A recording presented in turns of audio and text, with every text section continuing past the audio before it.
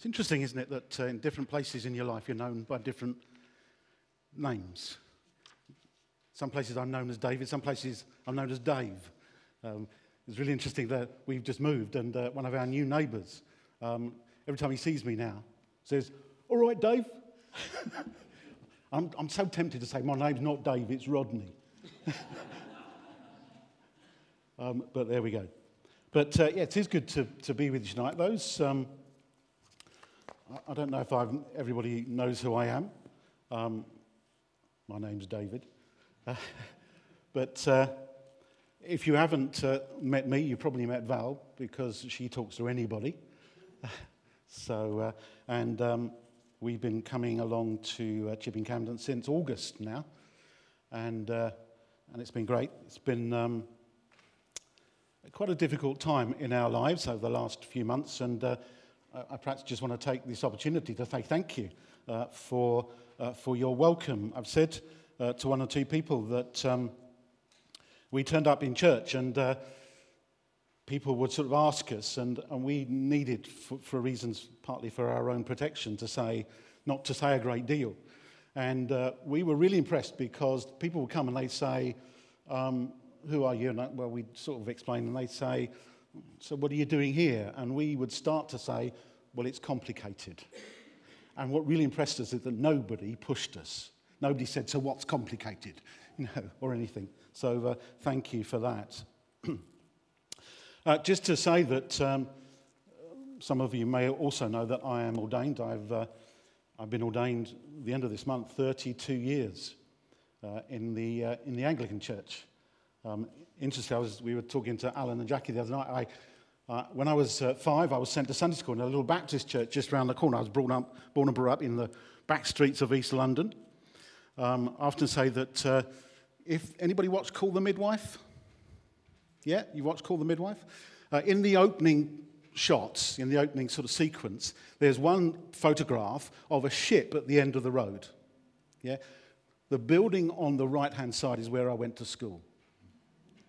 So that's what I grew up, and we were sent to Sunday school, but this little Baptist chapel closed down where we were going, and the next nearest church was an Anglican church, and that's where myself, my brothers and sisters went. And I was just reminded this morning, wonderful seeing those two teenagers baptized this morning, that I came to faith when I was about 15. And I was really tempted, because I wanted to say to them, when God gets hold of you, beware. Because when I was 19, God called me into ordained ministry. And I was ordained when I was 25. They have no idea what God is going to bring them to. I've worked mostly in London. Been involved in leading churches in places like Walthamstow and Barking and Islington and Hackney. But about 6 years ago now, we had a little bit of a change, and my most recent parish was in Studley, just up on the A435. But in February this year, for reasons I won't go into, perhaps I'll tell you about it some other time, I was retired early from ministry, and that's why we ended up here looking for somewhere to go. Some of you will remember Neil Dunlop, and a conversation with Neil. He said to me, we were saying, well, we don't quite know where to go in terms of church, and he said, why don't you go to Chipping Campden? They're nice people there. So that's how we ended up here. And so we're very much in the sort of, so what do we do now stage? Having spent 32 years in ministry, and God has called us out of that, and we're not sure what God is calling us into, and we're beginning perhaps to get a few clues, but we're very much, what do we do now? I suspect there are a few people in Downing Street on a Friday morning thinking, so what do we do now? But we're very much at that point. And I think there's an element of that in the passage I want to speak around tonight from Acts chapter 4. Are the words coming up on the screen? Yeah? There we go. Okay, so I'm going to read Acts chapter 4 down to verse 31.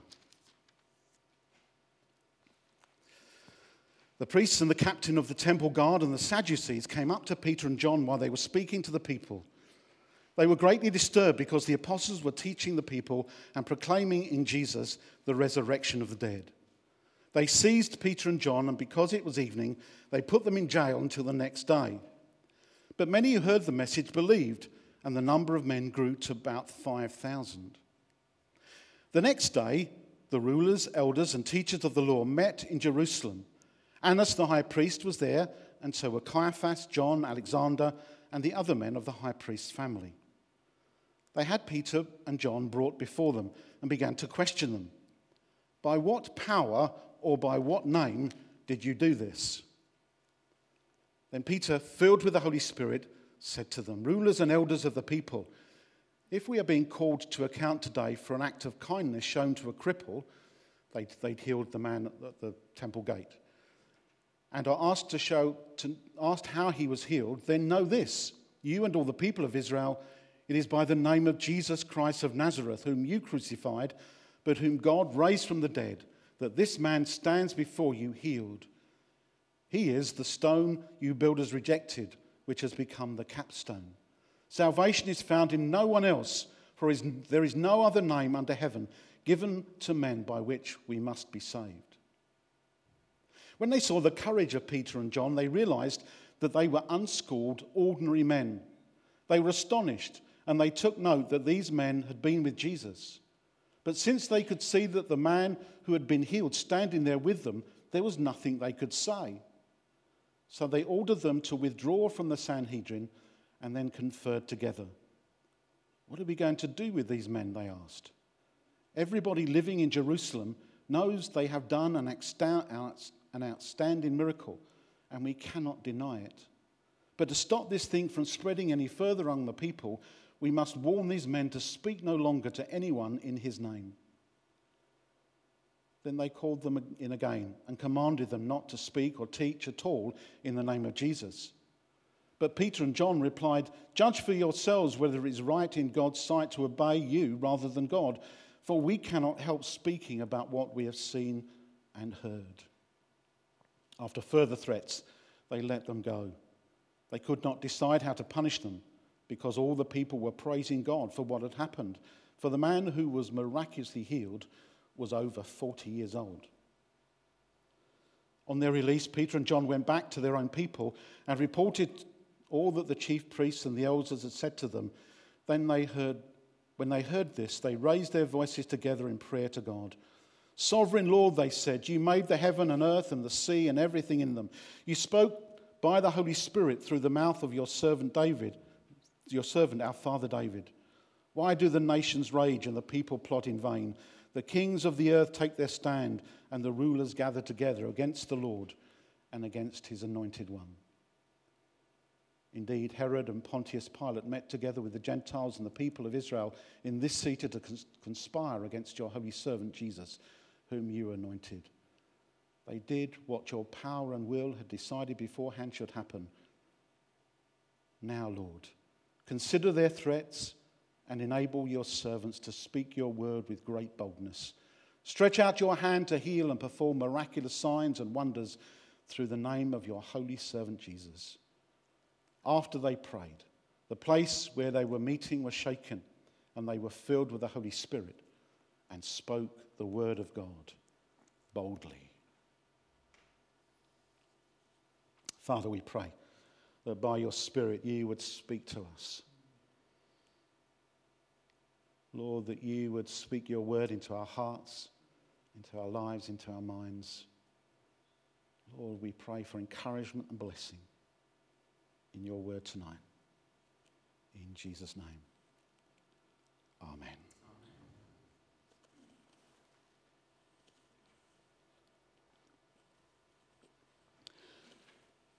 Okay, so before we can ask the question, perhaps what do we do now? We have to ask the question, so how did we get here? And just explain about what's been happening. Last week, of course, we celebrated Pentecost and the coming of the Spirit, and we read that wonderful and very powerful story of that first Pentecost day when the Spirit of God came upon the disciples in Jerusalem, and now they overflowed out onto the streets where there were people from all around the ancient world. There's that wonderful long list, isn't there, of the Parthians and Medes and the Phrygians or whatever. I think you need the gift of tongues just to be able to read it. But they all hear the disciples speaking in a language. It's such a powerful event. The day of Pentecost, the Spirit comes, the promised Spirit of God, the Spirit that God had promised for so long. And it's such a powerful event because this is about the power of God and the immediacy of God. The disciples had witnessed the events of the past week. They had seen and experienced Jesus' arrest, his trial, his death, his resurrection, and his ascension. And by the coming of the Holy Spirit, God was making real the truth of these events in their lives and subsequently in our lives. These are not historical events, but things that are real in our lives today. This is our almighty, sovereign, creator God coming in person by his Spirit to live in his people through Jesus. It tells us that God is not some distant deity. Sometimes people picture God as this, sitting up, this old man sitting on a cloud and, playing the harp. But that's not what the Bible tells us. The Bible tells us that God himself is here. As the song says, he is right here, right now. And the Holy Spirit makes that real. It's through the Holy Spirit that God makes the gospel real and personal in our lives. It's through his Holy Spirit, the Spirit of God coming into our lives. I just want to, for a moment, indulge one of my hobby horses. I don't care if you talk about the Holy Spirit as a him or a her, but please don't talk about it as an it. It's the presence of Almighty God, the person of God coming to live amongst us. Okay, I've got that out of my system now. Okay. So let's go back to the story. On that Pentecost day, empowered by the Spirit, Peter then preaches to the crowd, and many come to believe in Jesus. Then in chapter 3, at the beginning of chapter 3, we find Peter and John and probably the other disciples going to the temple, and they meet this man sitting at the temple gate begging. He'd been crippled from birth. Later we're told he'd over 40 years old. Gosh, that's so old. It probably would have been in those days. And he's begging at the temple gate, and Peter tells him, although they don't have any money, they do have Jesus. And Peter reaches out his hand and lifts him to his feet. And we have this amazing spectacle, this man leaping and walking and praising God. You remember that song we used to sing? Leaping and walking and praying. Yeah, okay. And so this man who's now, that they all knew, was now walking and leaping and praising God. It draws a bit of a crowd, as you would expect. And so Peter begins to preach to the crowd. And he tells them this miracle is not about him. It's not about John. It's about Jesus. Just a few days after the church is born, they're beginning to understand a founding principle that it's not about Peter and John. It's not about you and me. It's not about preachers or worship leaders. It's not about leaders or ministers or, dare I say, bishops or archbishops, cardinals or popes. It's about Jesus. When the Sanhedrin asked them, by what power and what name have you done this? Peter simply explains, it was in the name of Jesus. It's only through Jesus, he says, that we can come to know God. It's only by Jesus that we can know that forgiveness. And it's only by Jesus that this man was healed. But then when we get to chapter 4, we find the disciples finding the second of the principles of the church is that when God starts to move, you get opposition. And at the beginning of chapter 4, as I read, we're told that the priests and the captain of the temple guard and the Sadducees come up to Peter and John while they were speaking, and they were greatly disturbed, and they are arrested. When God moves, the opposition gets interested. And just as he is speaking to the people, Peter is interrupted. They come and arrest him.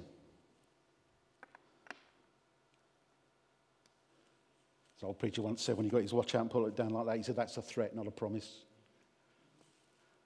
Peter's interrupted. And the Sadducees particularly would have been unhappy the fact that Peter was preaching the resurrection. The Sadducees were a group within the Jewish community who didn't believe in the resurrection. And you must know the old joke. They didn't believe in the resurrection, that's why they were sad, you see. You've not heard that one? Oh, God. The old jokes are the best. They arrested Peter and John and they put them in jail overnight. Just a few verses earlier, now Luke had painted this idyllic picture of the Christian community in Jerusalem. It was all exciting. They'd been meeting for prayer and teaching and fellowship, sharing their lives, and it all seemed wonderful.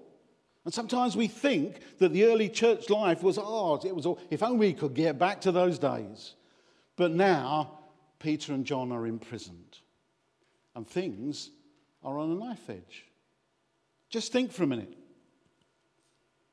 Only a few weeks before, these disciples thought they were going to Jerusalem and the kingdom was going to be proclaimed with Jesus.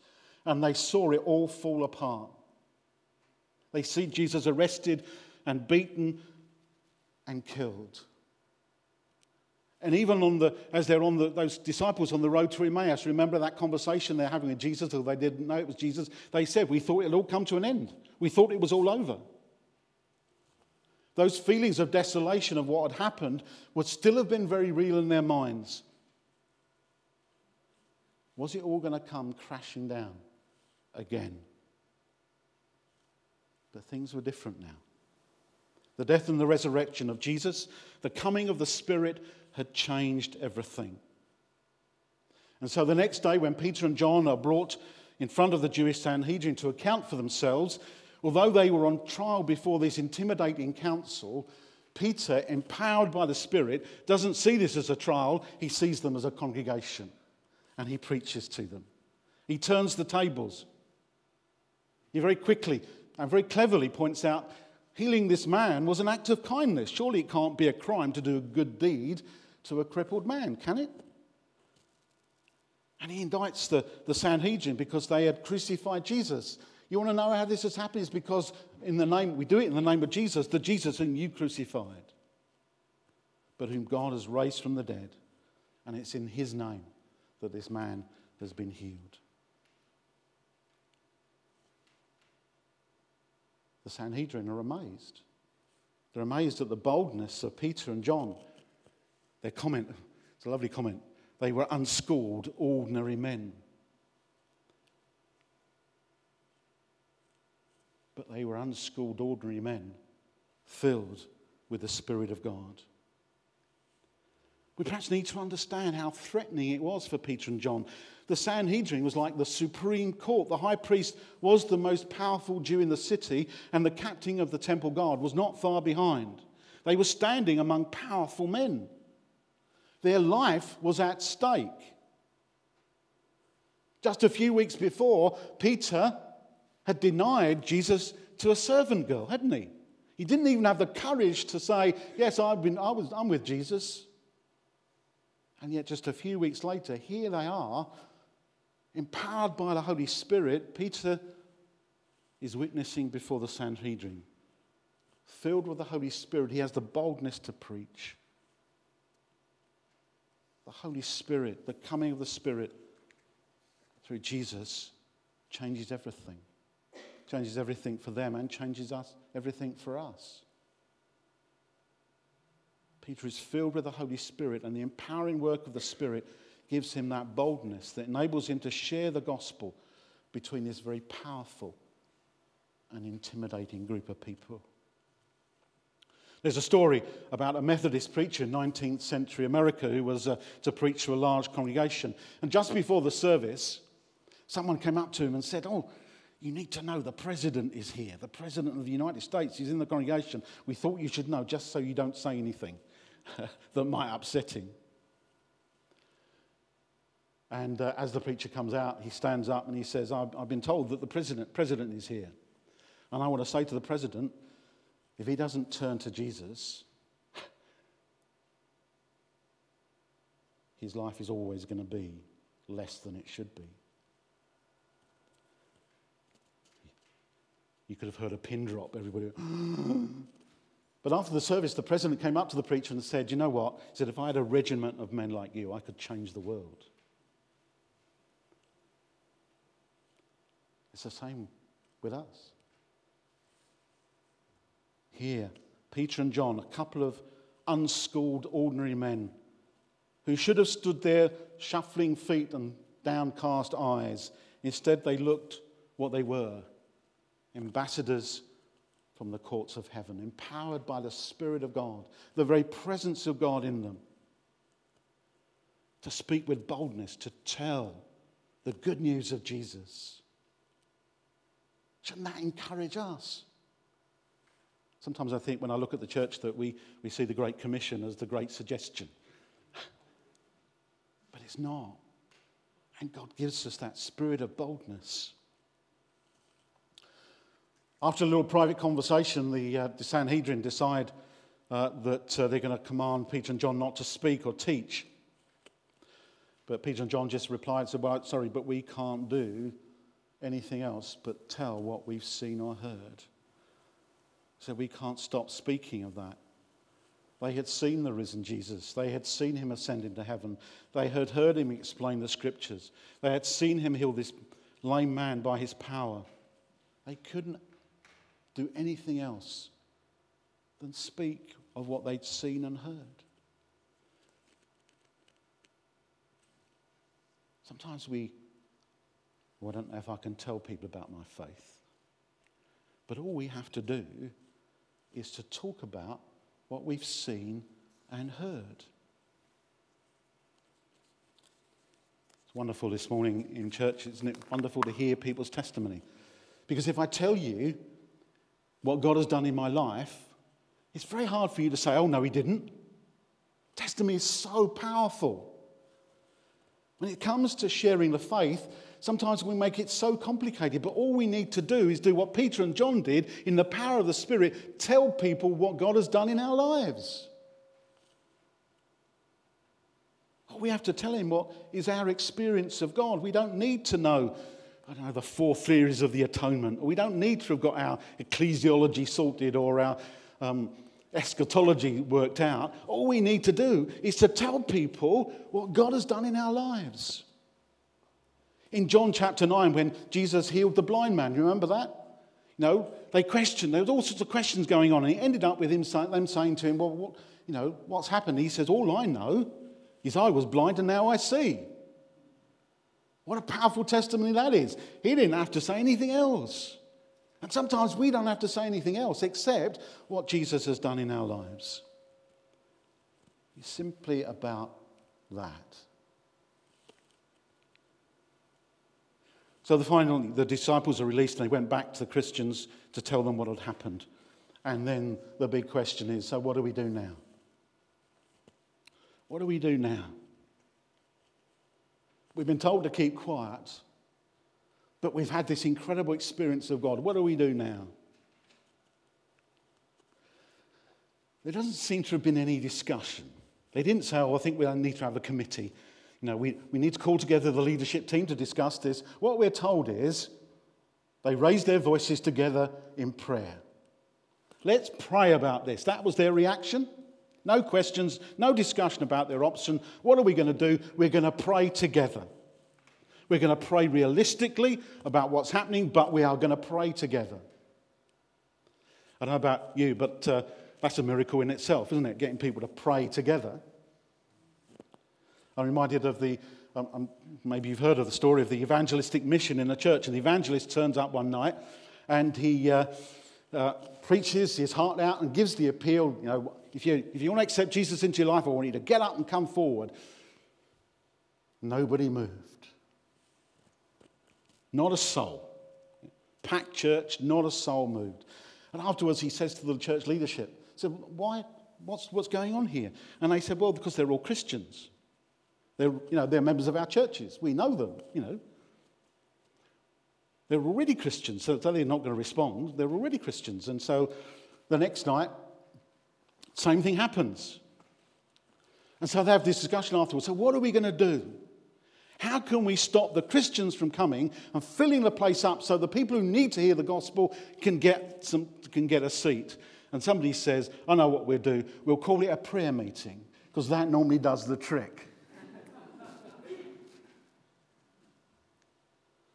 But here is the early church coming together to pray. And their prayer is about the God who is sovereign Lord, who made the heavens and the earth.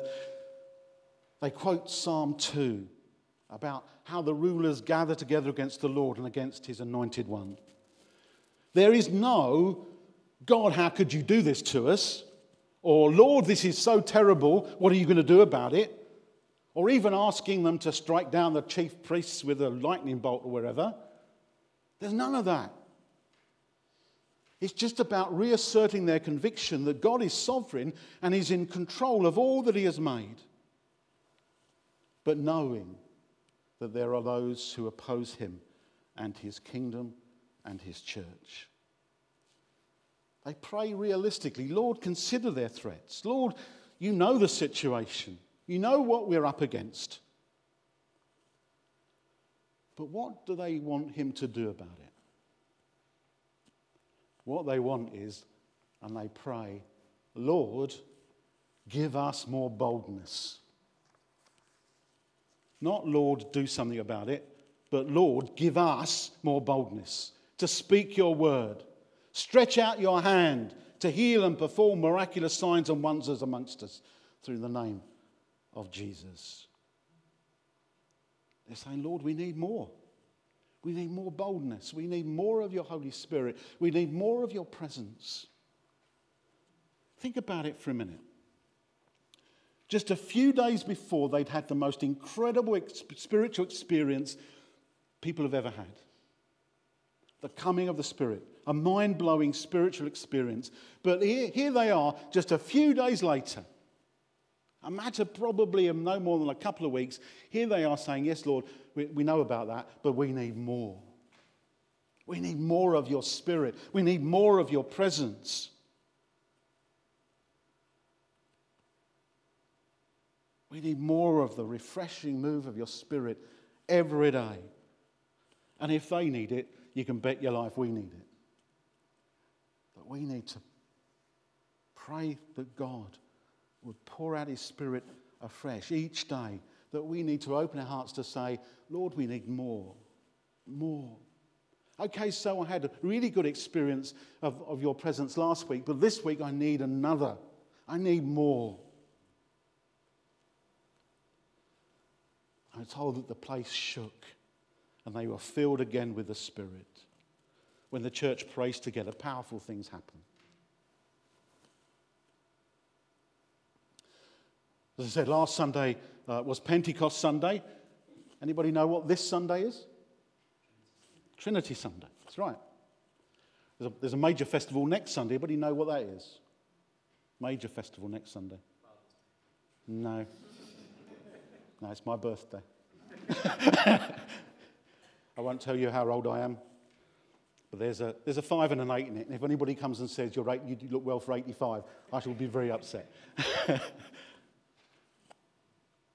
But this is Trinity Sunday, and it's Trinity Sunday where we remind ourselves, and we do need to be reminded that God is Father, Son, and Holy Spirit.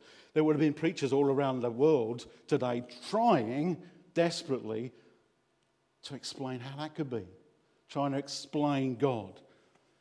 You can't do it because God is bigger and more incredible and more amazing and more greater than we can ever know.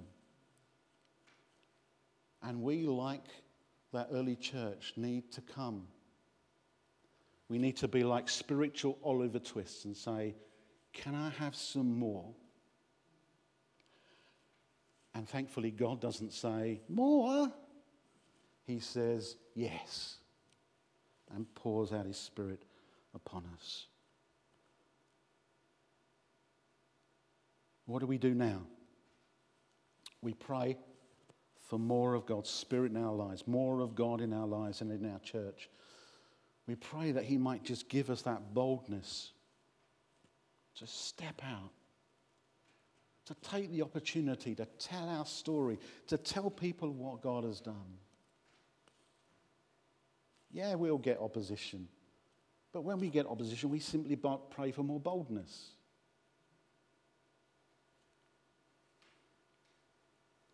We need more of God, more of His Spirit. Stretch out your hand, O Lord. Let's just pray for a moment.